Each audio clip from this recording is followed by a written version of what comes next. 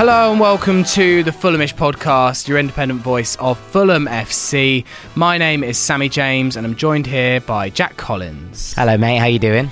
Yes, very good, thank you. Well, Jack, we've got a very special episode today. We are speaking to Fulham's Vice Chairman and Director of Football Operations, Tony Khan. We're going to be chatting to him about his role in transfer operations at Fulham, the mistakes learned from last season, and hopefully we can get a few bits of inside info ahead of next season. If this is your first time listening to the podcast, please do consider subscribing. During the season, we release 2 podcasts a week discussing everything to do with Fulham FC. We're available on all major platforms, including Apple Podcasts, Google Podcasts, Spotify, Stitcher, you name it. So subscribe to get all of our podcasts straight to your phone. You can also subscribe to the WhatsApp channel and get the latest Fulham and Fulhamish breaking news. The link is in the bio on all our social media accounts. Tony, thank you for being on Fulhamish. Sure, my pleasure, Sam.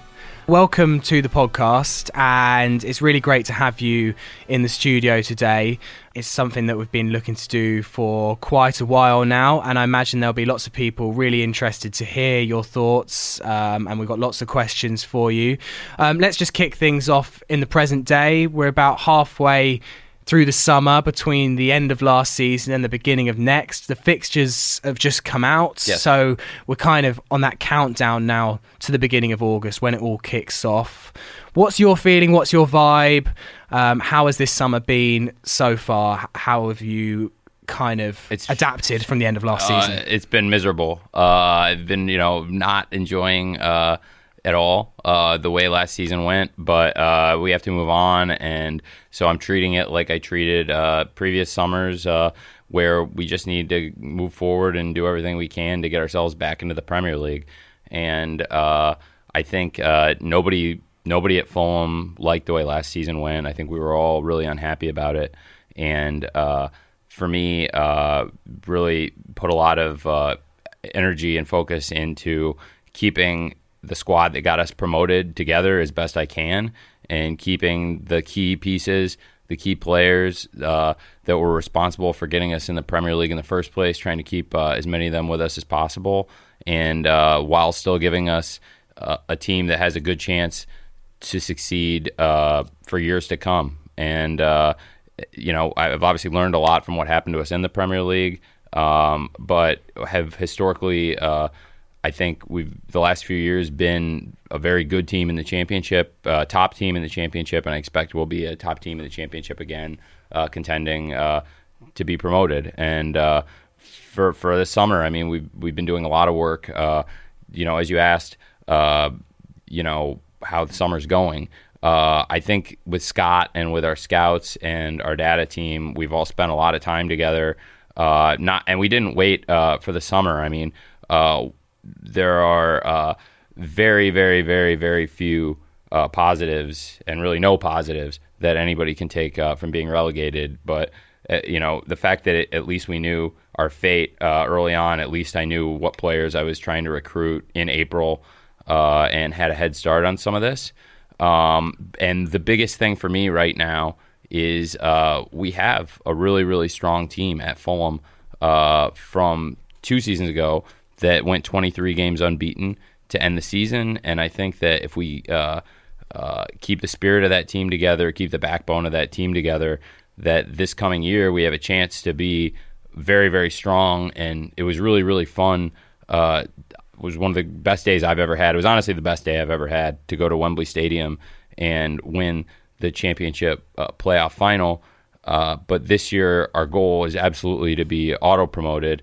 And, if we go to the playoffs, so be it. We know we're capable of winning in the playoffs and going to the final and winning that. But yeah. Top 2 is the aim, and I'm not too surprised by that. No, not at all. But Scott's in, we're looking forward, and we're looking forward to a new campaign. I know there was a lot of optimism, a lot of excitement around the fan base when the fixtures came out, and that's a good thing looking forward.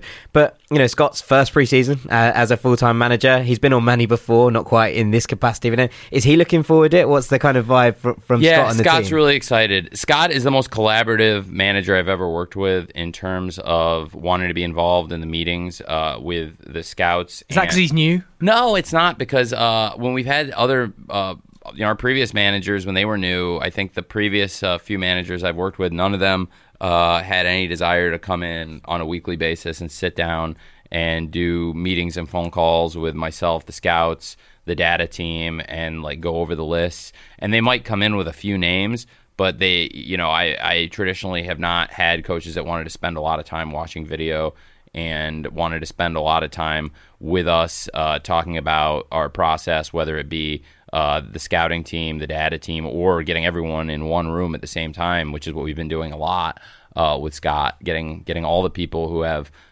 anything to do with the process and having everybody having one big conversation, I think has been really helpful.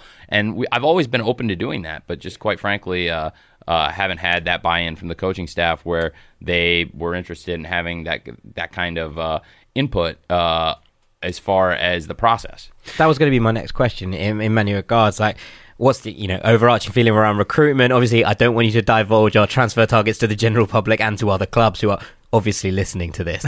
But in general, Scott, and that collaborative feeling around the helm, is there kind of a sense that additions are closed, or has it changed a little bit given the collaborative nature of things, or is it just more buy-in from that side? Yeah, absolutely. I think getting our own house in order is a huge part of it, and people have a lot of questions there. And one of the biggest things, I guess, as we go through the summer for fans is that I don't have to tell you guys this because you've been around the business and living it for so long, is you read just so much rubbish and so much utter garbage. It's not true in the papers. And a lot of the rumors that you read, speculation, players were linked to, or our own players that are linked with other clubs, a lot of times it's completely untrue and baseless and there's nothing to it. I am planning on trying to, like I said, field a squad that is even stronger than the team that went 23 unbeaten for us. Yeah. And I do think we can do it. I think we have stronger pieces than we did going into that year. And as we built up over the course of that year to get to a point where in the second half of the season we were effectively unbeaten down to the last game. I think we have a team that is going to have the same strength coming in.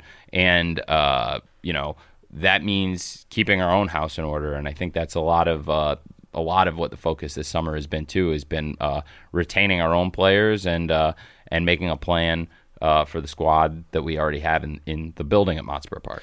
The transfer deadline closes the week after the championship fixtures commence. A lot of our business last summer was done on deadline day. I think we signed 5 players on that day. Are we looking to do things earlier this summer? I'm always, it's funny because it's worked out for us in sometimes, and it hasn't obviously in other cases. And while this season did not go well, and a lot of the business was done at the last minute, the year before, when we got promoted, a lot of things had come down to the last minute. And in fact, the most last minute transfer you'll ever hear of was the Mitrovic transfer that we engineered.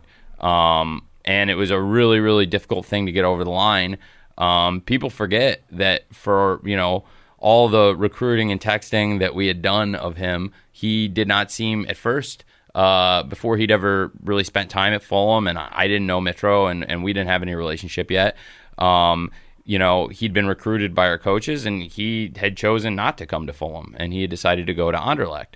And it was only when Anderlecht actually did not have the money that they thought they were going to be able to put into this transfer, because another transfer of theirs had fallen through. So they were great about it. And so when Anderlecht wasn't able to complete the transfer they thought they were going to be able to do, that's where relationships came into play. And that's where we were able to get something done. And Alistair McIntosh, the CEO, did a great job to get Anderlecht to do us a favor and actually do Mitro's medical for us. So that it's a class story. the Anderlecht doctors performed Mitro's medical for us on the loan, and we got the paperwork done in a matter of minutes to spare. And he's obviously been a really important player for us, and was a key player in our promotion. And I hope a key player for us going forward. I expect a key player going forward for us. So that got done at the last minute, but that was the best business we could do, and we had to wait it out. And had I pulled the trigger on something else and said, well, I'm going to get the business done early and then we're going to be done, that never would have happened. And I think it was the best transfer we could have done, and sometimes you do need to wait them out. The previous window, the summer of 2017 in our promotion season, I know people wanted to see a lot more done at the end, but not everybody understands that sometimes these negotiations go down to the wire. We were very close to bringing Dwight Gale in the summer prior and negotiating down again to the last minute. And, I went as far as I could, and I guess Newcastle went as far as they could go, and we just couldn't reach an agreement. But we were negotiating down to the last minute on that, too. So you never know what's going to happen with these. But people who don't think I tried to get Matt Targett back here, I did try to get Matt Targett. I made a really good offer to get Matt back here. They had rejected it, and they'd come in with their asking price, which I thought was very high. It was $20 million. And I said, I can't do that. And, I'm going to go take Joe Bryan from Aston Villa right now. And apparently, had I waited to the deadline, they would have actually accepted that. But I had gotten the business done 24 hours in advance. Exactly. So you never know going down to the wire. Sometimes it works for you, sometimes it doesn't. But I've found you do get better prices on waiting, and much better. Sometimes half of what people were trying to get a month earlier, a week earlier, a day earlier. It's just crazy.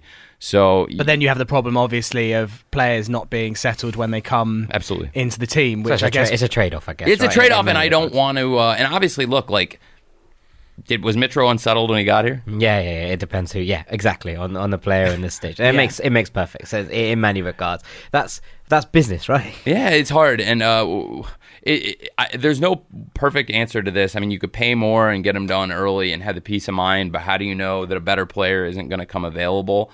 If I had taken Okaka and we had done Okaka and then we'd already spent the money and we hadn't had the money, which at the time Mitro was especially for us where we were coming from, he was making good money at Newcastle, and it was not a cheap move for us coming in the championship, and it was a big wage to take on, and I wouldn't have been able to do it if I had taken on another player sooner. So again, that's where waiting sometimes to get the best possible player that you want can pay off, even chasing it down to the last minute. And I had a backup plan had that not come through at the last minute that we would have done, but that came through, and I was glad I waited. And then there have been other times where I didn't wait and I regretted it. There have been times where I waited too long, and I don't think I think there's not one perfect answer to that. But like you said, that's just business, and I would like to get some stuff done early, but right now I think we have some questions as to who from the current squad is going to be here next year, and I think I'd like to get some of those answered before we make big commitments, because I think we have some players that would be very, very, very good for us next year. Can we talk a little bit about the both boxes system and how the data approach works in many regards? I'd just like to get your kind of spread on how it works, how it was developed, and what does every player go through it? What are the important stats? Just the bits and bobs that make it tick in many regards. Sure. Well, we built a points estimator, a valuation metric, looking at the value of any player over a so-called replacement player. And this is not the only way we evaluate players. It's just one way we evaluate players. It's a rating, a grade we put on players, just like a global grade that a scout puts on a player and says, this guy's a 7, this guy's a 6. Well, a lot of thought went into that, and if you look at their process for how they get there, there's a number of different factors and skills that they're trying to weigh in calculating their grade. Well, similarly, there are a number of variables that go into calculating a value over a replacement player. So for us, we calculate a score, and then we take the scouting scores, and then we look at everyone's place within the system. We effectively take a Z-score for each, and then we look at how many standard deviations above or below the mean each player is, and if a player has a grade above a certain threshold for scouting and a grade above a certain threshold in terms of their statistical value, then those are players that we typically chase. And so if you see players on Fulham, really that's all of our players, whether it was Mitro or Tom Kearney or anybody else on the club, generally guys we've recruited have had both. They've been guys that have had strong statistical pedigree and strong scouting pedigree, and had tried going through and developing this several years earlier, but it wasn't until really the summer of 2016 when I took over buying the players. And that summer I said, well, I'm just going to use it. We've talked about using this, but we probably talk about it more than we actually do it. And so I would like all of our players to kind of come in through this one system. And occasionally, if there are exceptions to be made, which, we have made a few times, like over the years, like people talk about, generally try to not bring in new players over the age of 28 because, if you're giving them a contract at that point and potentially another contract down the line, well, if player, where do you go from there? Yeah. And, I guess it's not always perfect, and I've taken some criticism for it, but I've also shown that we're willing, whether it was like Ryan Babel in this window or, that first transfer window. I think it was actually probably I don't want to say the worst transfer we did, but it was probably the one that paid off the least was Ragnar Sigurdsson, who was over the age curve, and at the time it was a really popular transfer because he'd scored against England in the Euros. In the Euros, and at the time, I think everybody thought that was going to be a really good transfer. But if you look at the 14 moves we did, that was probably the worst one. Where does the human side come into it, though? Where at some point does someone go, actually, he's a great leader in the dressing room? Is that all integrated in the stats model? No, that's the scouting. No, that's the scouting. The other box. Personal. That's the other box. There's two. Look on the spreadsheet. There's two things, but then there's other viewpoints too. Like I want to hear the coaches or the manager's viewpoint, and I want to hear references on players, and I want my own viewpoint to be weighed into it. So at the end, all these things are variables that you weigh. But no, that the scouting would capture that, not the stats, because a player could put up great numbers and be not a nice guy off the pitch, and that wouldn't show up in his performance on the pitch because the stats are grading their performance on the pitch. Now it could to some extent, because if a guy was that bad of a guy, would the manager be giving him these minutes? Well, sometimes yes, but more often than not, probably not. So that's sometimes when you see a guy who hasn't played a lot and looks very talented, there could be some questions. But let me tell you, if I was to make all my decisions off character references, we wouldn't have gotten promoted. Yeah. Because Mitrovic wouldn't have been here, and Stefan Johansson wouldn't have been here. They're two of the greatest guys you'll meet. I've got great relationships with both, and all the stuff I heard about how difficult these guys are. I can't do everything off character references. Yeah, absolutely. You said that Scott's very integrated into the way that you're doing things at the moment. Has this been universally popular down the years with the number of managers that we've had? Have there been other managers that have found this more difficult to get on board with? Well, I've only personally, I've interacted with them, but as far as like me being the director of football, this is only the third manager I've interacted with. Okay. And the other two, I didn't work with Claudio very long. I worked with Slavisa for a really long time, and we had a very good relationship, I think, off the pitch. And didn't always agree on these things, but I think in the championship also we had a lot of success together, and I don't think he always thought everything I was doing in recruitment was what he would have done. But we sold Sonny Aluko. I thought that was a really, really good transfer. So it was a ballsy one. Well, we got promoted, and the money we took in that transfer, I think was good revenue for us to take in, and I don't think Reading got what they were looking for out of the transfer necessarily. So I got called to task for that at the time. I thought it was the right thing to do, and so there was that. There have been players I've absolutely, haven't been right on 100% of the time, but I feel like for some reason people have been very quick to point out like things that haven't gone right, and rarely point to the things that go right. And then there's things like Mitro, which I think it's strange that nobody wants to be. It's bizarre, actually, that people point to this one player and they're like, well, the best player we got, you had nothing to do with. Ladies and gentlemen, I had everything to do with it. I paid the money. I'm the one that went to my father and said, like, this is going to be the most expensive player we've ever taken in the championship on wage, and I want to do it. I think we need to do it. And to get promoted, where people forget. I think I asked you guys this before we went on the air, but generally when I ask people, hey, where do you think we were on the table the day he came in, the deadline day when Mitro and Cyrus Christie came in, they generally say, 14th, 15th, 16th, 12th, whatever. And we were in 6th. We had already played our way back into position, and we really needed to do something to make a splash, because I thought at the time we had a team that was good enough to go to the playoffs. I wanted to get auto promoted. And I thought, hey, if we go 23 unbeaten, we probably would have gotten enough to get auto promoted. Hey, if that season was 2 or 3 games longer, we would have made it. Time was against us that season. Or if we'd started playing better sooner. Yeah. I mean, we didn't play well. So I don't think I've gotten a fair shake on the recruitment stuff, to be honest with you guys. But I also think that this year I deserved a lot of the stick I got. So it works both ways. It's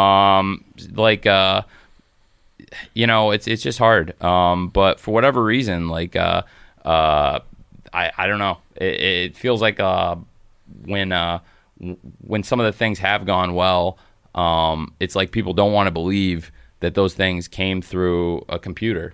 Like, how could but a lot of those good things did come through a computer. And so we have a process that I really believe in, and I believe has been very effective for us in the championship. Obviously, lessons to be learned from last year, lessons to be learned, equally positive lessons from our years in the championship. Yes, and you've spoken already about finishing twice in the top 6, and that automatic promotion this year is a goal. From last year and the years previously, are there lessons that are at the forefront of your mind in terms of where we go going forward? Yeah, absolutely. But I do think as a squad, I feel better about us going into this championship season than I have in the prior 2. I think we've got more players that are proven in the championship that they're top players than we did going into either of the prior 2 seasons, even though 2 seasons ago we had actually had a really positive end of the season. We'd gone to the playoff. I think we actually probably in many ways were the better team in the playoff against Reading in both legs, but due to unfortunate circumstances, and I think it was I believe in the second leg of the playoff at Reading we had 19 shots and no goals. Yeah, it was a horrible day, and it was a bad day. And then we also had a call that didn't go our way on a handball and a penalty. And a lot of things didn't work out. And the first leg, there were also some strange things, a stoppage of play that never happened, that probably should have happened. And, it just didn't go our way. And it was a very long summer. And I told this story on Twitter, but I took a couple weeks break and went back to Los Angeles. And I actually ran into Marcus Bettinelli and Matt Smith. And Jack Grimmer, and it was the boys. The boys. It was the lads, and it was quite a motley crew. And it was Matt Smith's birthday, and ran into those guys, and I was kind of commiserating with Marcus, the sad end to our season. And I told him, said, look, like a year from now, you and I are going to be back here in the same place, celebrating a promotion. And look, that's when you talk about lessons learned from promotion. I hope everyone learned something from that. Is everybody had a great time with the promotion, and I promised everybody if we get promoted, we're going to have a crazy celebration, and we're going to travel the world and have some fun, and then we'll go back to work. And yeah, I think everybody probably should have gotten back to work sooner than they did. And I'm not including myself because I went right back into work. But I do think it probably took something out of us. Even the guys who didn't travel with us. I just think in general, I think emotionally expended as much as anything else. Maybe we expended a lot of celebratory energy over the summer, and then also with the World Cup going on. We had guys, Mitro was playing too, and we had guys, so everyone was doing stuff. So if you weren't playing in the World Cup, you were celebrating the Fulham promotion. So I think for me, when we get promoted again, I think we'll absolutely celebrate. And I just think want to make sure after a week or two, we kind of all get back to work would be good. What other lessons or what other things do you pinpoint about last season? It's such a complex one when you break it down, and there were the defensive issues, and really for me, injuries played a big part, and someone like Tim Ream, who was so talismanic in the championship. We were playing so well defensively for the first time, really, when Alfie Mawson went down. We had actually started to really defend pretty well. And we spent some serious money to get Alfie Mawson into the club because we believed he was a top defender, an experienced Premier League player. And the fact is, for our team, I absolutely did want to get Premier League experience and players that would add to the squad and could be a part of the squad for a long time to come and wanted to be here. And that was Alfie and is Alfie. Alfie wants to be at Fulham, loves Fulham, and had it in his heart that he really, really wanted to be a part of the squad, and I really wanted him to be a part of the squad. And early in the season, he didn't get a lot of chances to play, and then around the holidays he'd really come into his own, and in December, Alfie was playing his best football, I thought. Yeah. And at the Huddersfield game, when he injured his knee, he'd said, I thought that was the best half of football I've ever played. And then he went down with an injury, and it was like the worst break you could possibly get. I still believe that we could have had a better season defensively if we'd had Alfie kind of healthy. And I knew Alfie had an injury coming into the year, but he also had a history of playing through the season. So I felt like it was a risk, and it didn't pay off in the short term. But I still think in the long term, Alfie's a really good player for us. We have great players for the championship. We have players that have been really successful in the championship, and then with Alfie, we have a player that has also been successful, in the Premier League. That's a leader for us on defense, and can add to a defense that has a lot of players in it that have already been very successful in the championship. With Tim Ream and Dennis Adoy for us, and Joe Bryan for Bristol, and Cyrus Christie a bit for us, and then before that for Derby and Middlesbrough as well. In terms of philosophies, we look at the systems that we've played before, and we looked at when Scott came back in, we kind of reverted to a kind of 4-3-3, the kind of Fulham we'd expected to see for the majority of the year. Do we think that philosophy kind of played a part in the way that we kind of switched from one to another mid-season, but also, and equally, I completely understand that we tried to sort out the defensive frailties by changing that to a 5 at the back and then tried to come away from it, and it didn't quite work. But equally, do we look at that philosophy going forward as something that's embedded within the club? Is there kind of a playing strategy that we have looking forward? It is our playing style, and especially, I think it's done very, very well for us in the championship, playing 4-3-3, and I think our best success these last few years in the championship came when we were playing that 4-3-3, and I expect we'll be coming back playing 4-3-3 again.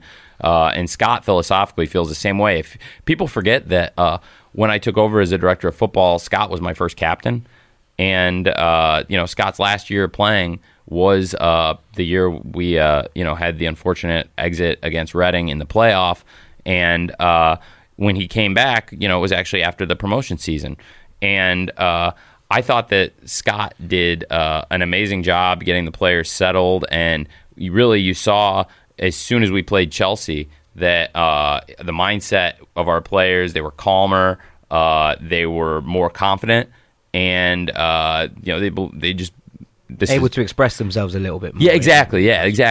And it was hard for them to, I think, like you said, philosophically, to express their style of football with what we were doing before, because it's not what a lot of them had been preparing to do. It's not the way we'd been training. But in the short term, when Claudio came in, Claudio Ranieri has a great resume, a great pedigree, and a great history, and has won the Premier League and has had great results all over the world, playing very defensive football. We were conceding a lot of goals, and he wanted to use some players that hadn't been used as much. Defensively, he really believed in Alfie Mawson, and you saw Alfie Mawson started to play a lot more and started to play very well under Claudio. And actually, the best results we had all year were really that run when Alfie kind of got it together, and the defense started to suddenly be able to keep a clean sheet away at Newcastle, and then we were quite unlucky against Wolves in the next game, and Boxing Day against Wolves was a real kick in the teeth. That was a kick in the teeth, absolutely. And then obviously the next game was the Huddersfield game, where we did keep a clean sheet and we won the game, but we won the battle and lost the war because the way Claudio was playing was a very direct style of football, and the direct style of football he was playing, the defender who was really best suited for what he wanted to do was Alfie, and the run behind player who was the best suited for what he wanted to do was Kamara. And so after that, when we lost Mawson to injury and we lost Kamara to incident, really for what Claudio was trying to do effectively in one day, technically Kamara did come back and Abu played against Arsenal in the next game, but then after that he scored, that's right. And so he did play in that next game, but we saw not much of him after that, and that's something that I'm going to reverse, and I am planning for Abu to come back next year. So okay, wow. So I have had. Abu offers something different. There's no doubt about that, and he has his detractors, plenty of them. But there's no doubt we missed his threat, especially off the bench, because he provides that different option. I don't know about especially off the bench either, because if you look at the change we made in the second leg of the playoff, the only change we made from the first leg of the playoff to the second leg, and it was a brilliant tactical change on Slav's part, and it was his call to do it, and he made a really brilliant gutsy call, Slav, at the time, to start Abu over Floyd Aite, and that's the only change we made from the first leg at Derby. And Floyd had been an experienced player for us and had scored a lot of goals for us in the championship. And he went with Abu for the second leg against Derby, and it was a great change. And then we came in against Wembley, and Floyd had played very well and scored against Villa in the home fixture in February. On February 17th, Floyd came out. Scored from the halfway line. Scored from the halfway line, that's right. And I knew, when I saw the look on your face, I knew you knew exactly what I was talking about. So there was, again, a really intelligent and gutsy choice that Slav made to start Abu. So I do think as a starter, he can be very effective too. And you're right, he can be effective off the bench as well. And I think at times he scored off the bench for us. But has also been dangerous as a starter. The Leicester game scored in the starting lineup, and yeah, he does have his detractors, and obviously, I think like a lot of young people, there's maturity as you get older, you get wiser, and with him, having talked to the squad, they want him back, and I know as a football club, we wanted him back too, and. The question was, did he want to come back and be a part of the club again and, embrace the kind of success we had 2 years ago and get back to doing that? And he does. So I do expect Abu's going to be back with us next year. Fair enough. Right, let's move on a little bit to your role. And we think basically that a lot of people don't necessarily exactly understand what you do on a day-to-day basis. Sure. How that fits in at the top operations level with your father, with Alistair, with all the other sort of top heads at the club. And we just thought we'd like to give you the kind of platform to explain that, to kind of run us through what the exact operations side of what your kind of day-to-day is, really. Sure. I'm in charge of the scouting department and the statistics department, and overseeing them both. We go out and evaluate players from leagues all over the world. We put them in databases and track all the scouting reports we've done on them, both live and on video.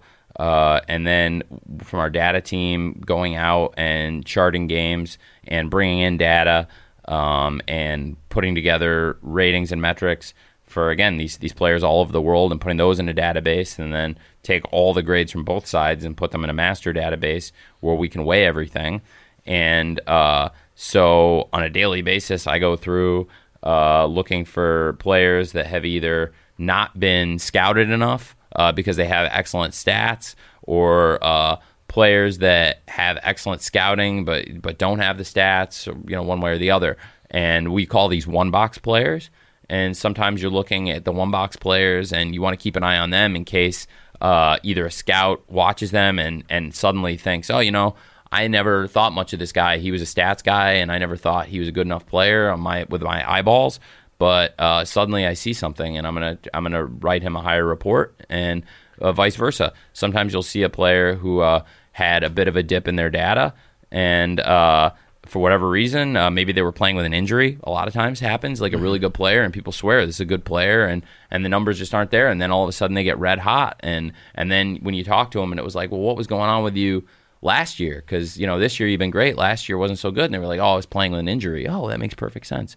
So on a daily basis, going through and tracking these things, and then talking through feedback from the coaches, whether it's with Scott and his coaching staff, Matt and Stuart, or I might go through on any given day, might go through a review of our current squad and where we're at for the season, what performers have been at a good level, what performers have kind of struggled.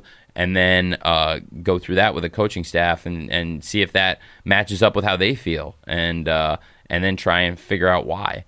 And so I really enjoy doing it. I think it's been helpful. And when I first implemented going into the summer of 2016 that I wanted to be in charge of the recruitment, I have been doing weekly phone calls with top people in the organization, just to kind of go through and see, okay, do you have any ideas for targets we should be looking at? Is there anybody who's not on the list who should be on the list?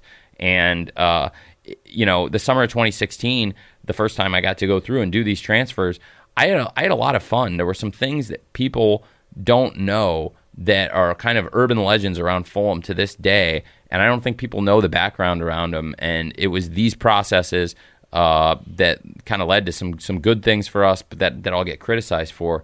Like, I'll give you an example. A really good player who today is absolutely on the list, but we didn't have enough data to put on the list at the time, was Andres Pereira from Manchester United. And we had a good feeling that Andres Pereira is a very good player, and we had scouts that really liked him. And even on the data team, there are guys who are watch a lot of Man U or former Man U supporters before they worked at Fulham, and will tell you what a great player Andres Pereira is. But the fact is, Man U at the time were looking for a very chunky loan fee on Andres Pereira. And at the time, that loan fee was the same, basically similar or about the same amount of money as the first of two payments to buy Stefan Johansson's contract. And so to me, it was like, okay, well, we're in the championship, we're on a tight budget, and am I going to put close to $1 million into this loan, or am I going to put that $1 million into the first of two payments on Stefan Johansson? Well, okay, also, we need some help on the wing. So, you only get a certain number of loans in the championship, 5 to be exact, per game. And we were already using some loans. And I had an offer from Chelsea come in late that we could take Lucas Piazon for nothing. They really wanted to develop Lucas, and they gave us a very, very favorable deal that was financially really made sense for us. So then it really came down to, well, you could have Andres Pereira on loan for this money, or for the same amount of money you could have Piazon on loan and buy Johansson effectively. So I chose to take Johansson and Piazon and not take Pereira.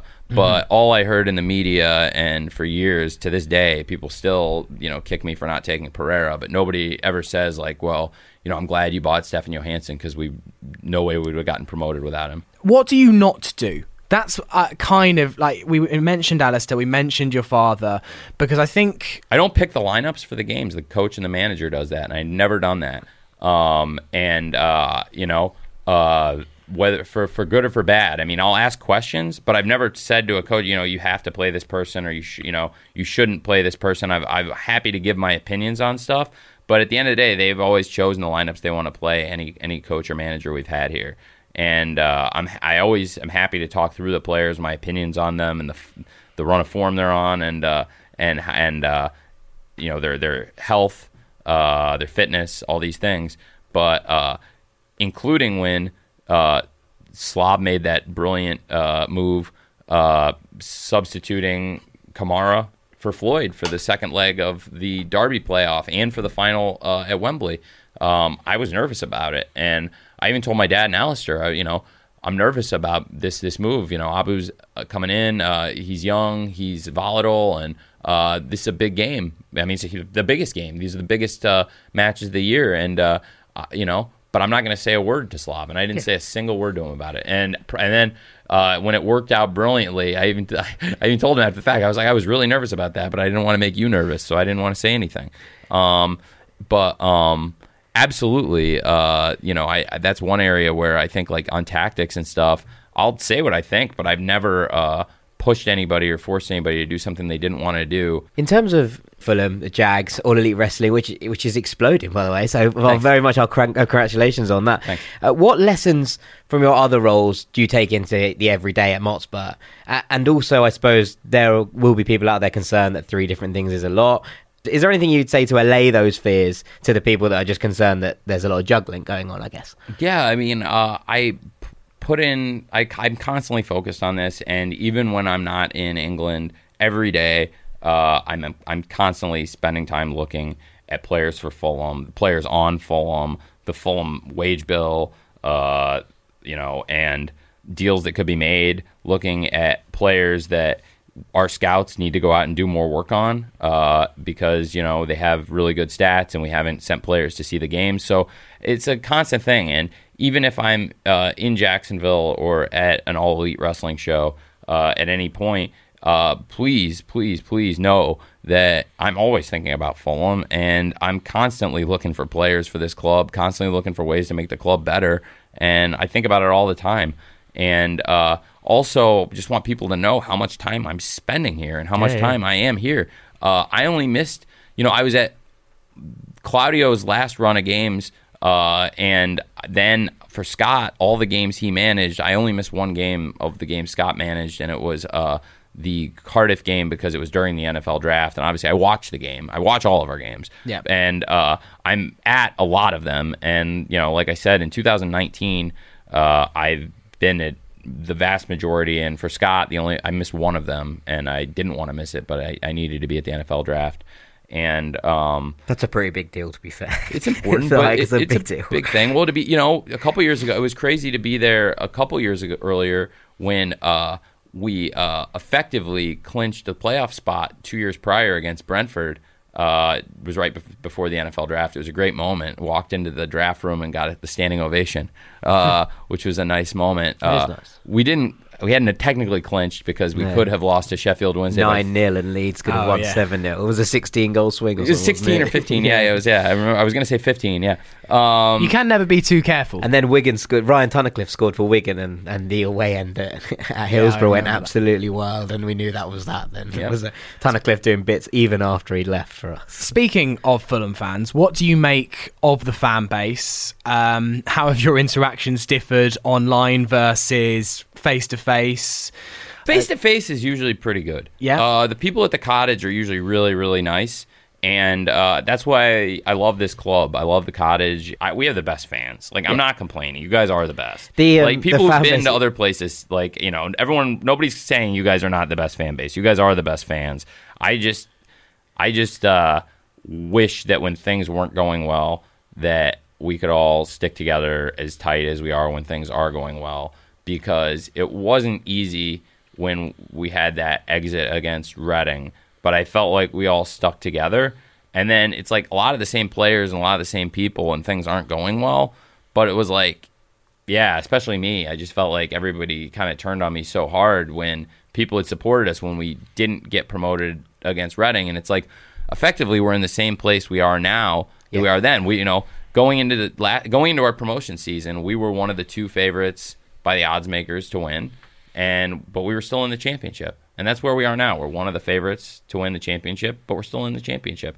And I'm sorry that we got relegated, but we are in a much better place than we were after the Reading game. With parachute payments and a better roster, we have assets we didn't have then, like Mitro and Frank Zambo-Anguissa and Alfie Mawson, that players that we wouldn't have had at that time. Yeah. And so we are better off than we are then. Yet it feels like we've all torn each other to pieces since then. I think the break has been good for everyone. We've all taken a little step back since it all, and it feels like there is that kind of renewed energy, and everyone's not as taut and fraught and tied up as we were, and it's kind of, I think now that's all dissipated and the negative energy is gone.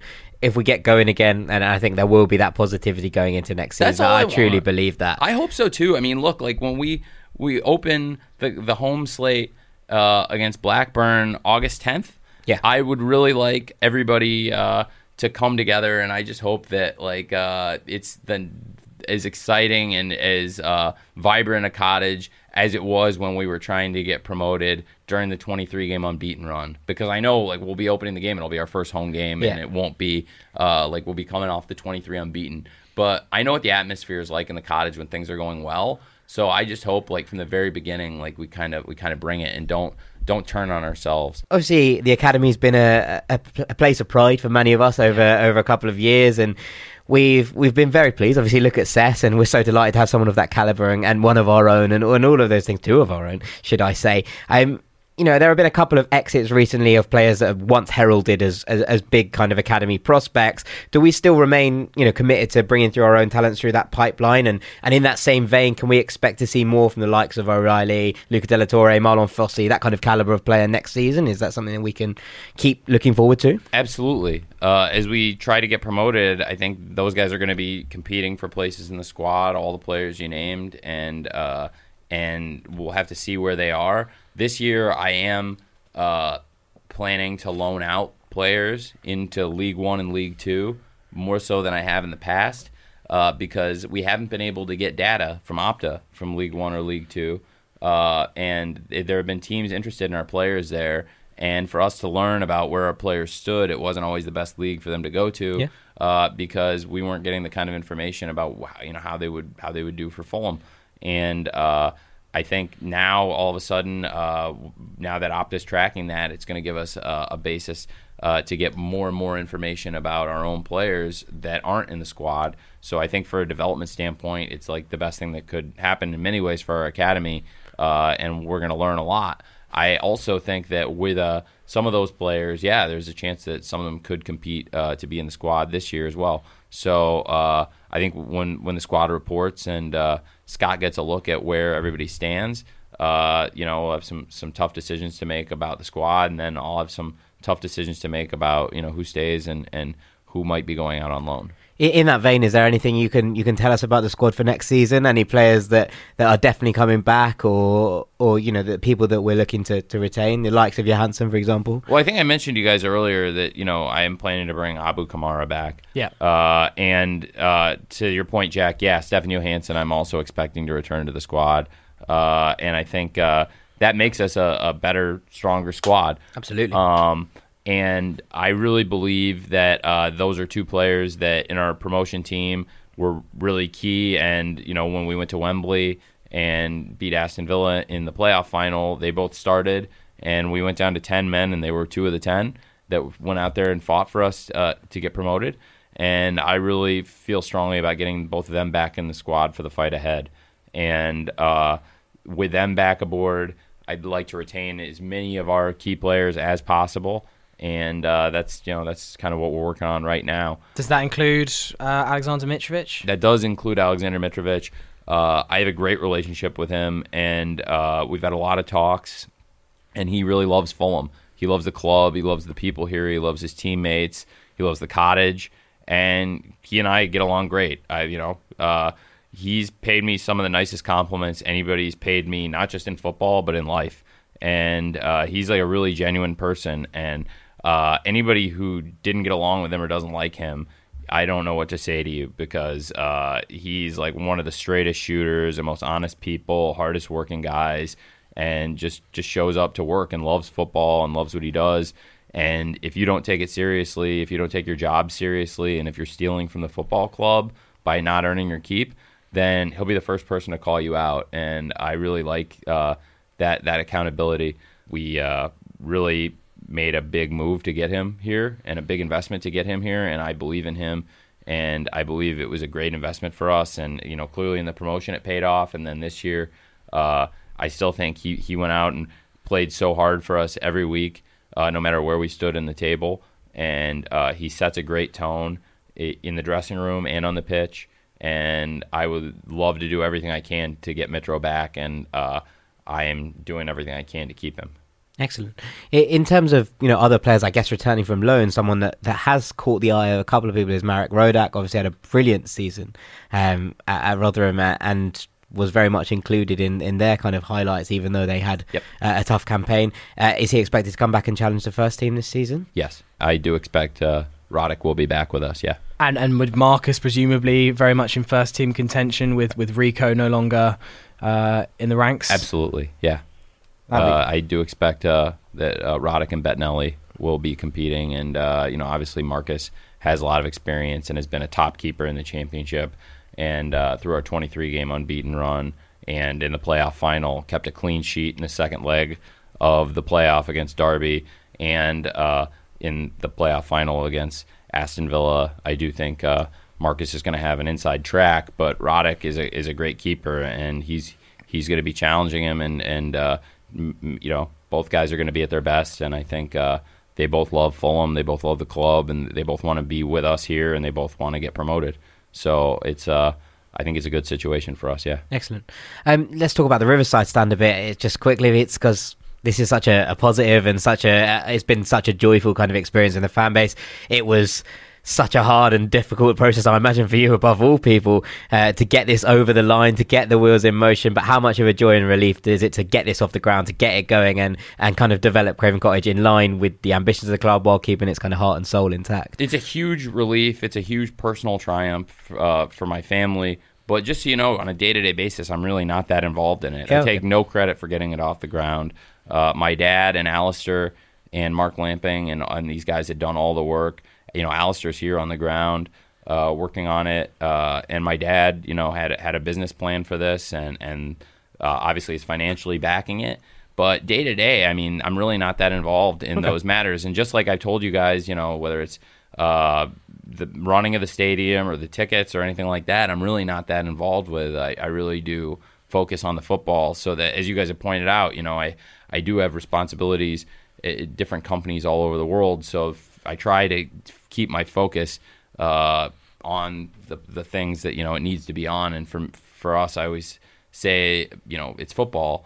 And obviously, the first 2 seasons I was doing it, the results were, I think, really, really good. And then last season, they were not good by any metric or comparison. So I think for me, I need to get back to doing what we've done well in the championship, recruiting players there to get us back into the Premier League. And then I need to learn from what happened to us this year and try and put us in a position to do our best. It's a very difficult thing when you get promoted. Historically, and it's not the first time I've said this, but historically, I knew that the odds were not necessarily in our favor when you win the championship playoff. Yeah. I had guaranteed the supporters after we had been eliminated from the playoff the year prior at Reading in the semifinal, I'd guaranteed our supporters we will be back. And that we would go back and that we were going to be back in the Premier League. And we did. We won and we were back in the Premier League. You may have noticed what I never guaranteed after that was that we were definitely going to stay up because...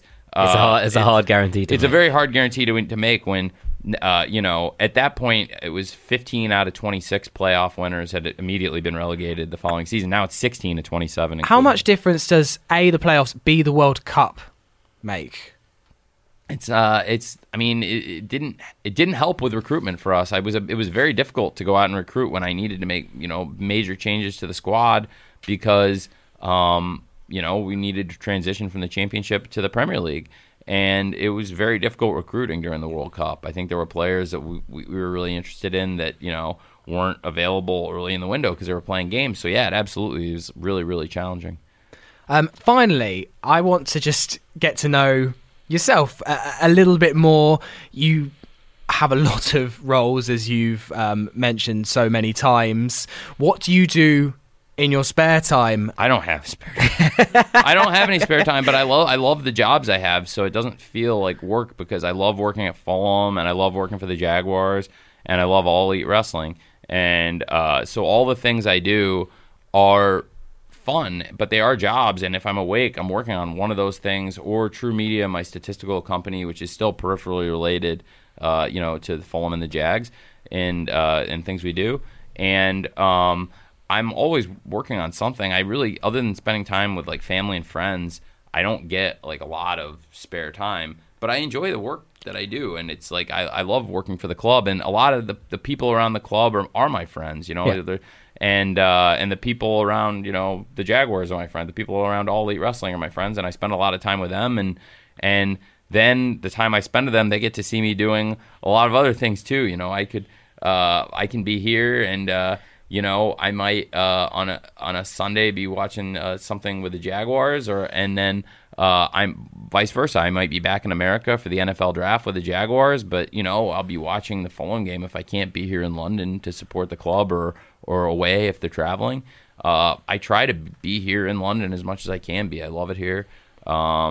So yeah, I mean, on a personal level, I mean, I have friends, but I don't get to spend that much time with them. And when they do want to see me, usually they come to one of my events.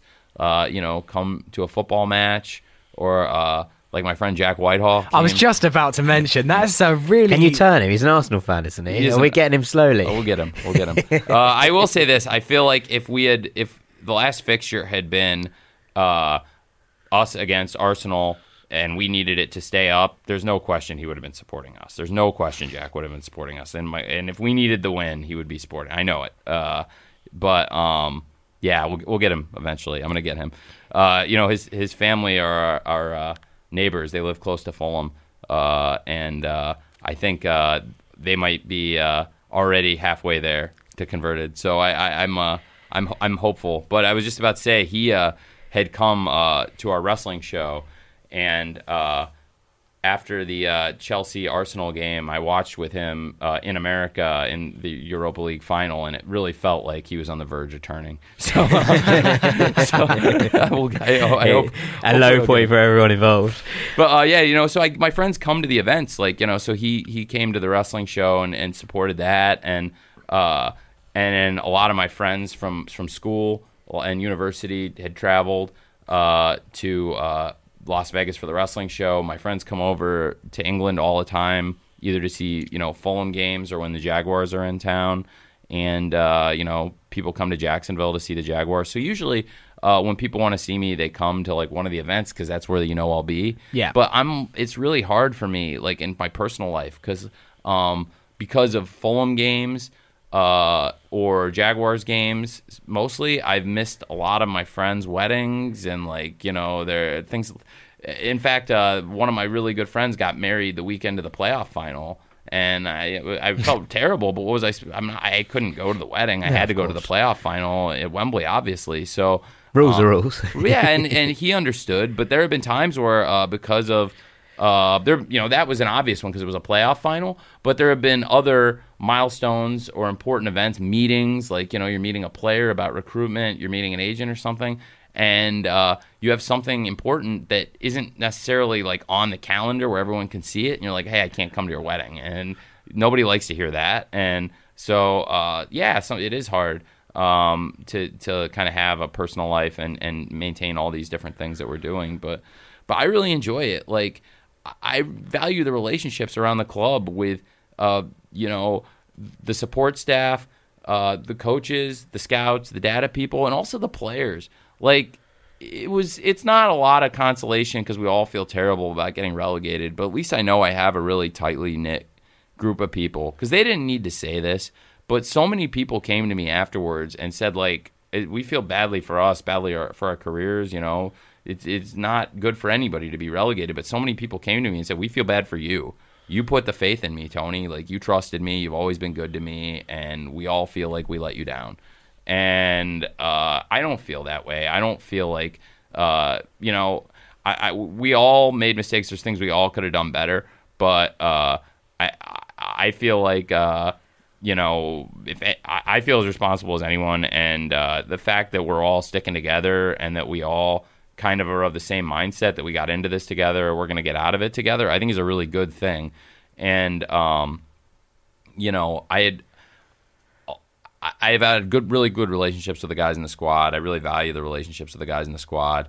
And going forward, I think we have a really tightly knit group of people that really want to be at Fulham, that really care about Fulham and care about each other, and that want to see the club and everybody at the club do well.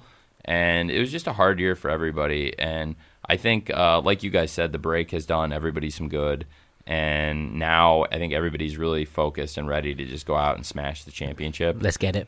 Yeah, absolutely. Well, Tony, I said before we met you that the objective today was to get to know you a little bit more. Everyone knows the name, everyone knows the headlines, but do they really know Tony Khan? And certainly over the last hour or so, I feel like I've learnt so much about you. Really appreciate you coming in and speaking to Fulhamish, and I hope people listening enjoyed it as well. Thank you, Sammy. I really enjoyed being here with you and Jack, and hopefully I can come back some more, and hopefully we'll have some really positive things to talk about as the season goes on, and hopefully at this time next year this will be a celebratory podcast. Absolutely. Thank you so much. You're welcome. It was great to see you, Jack. Thanks for having me.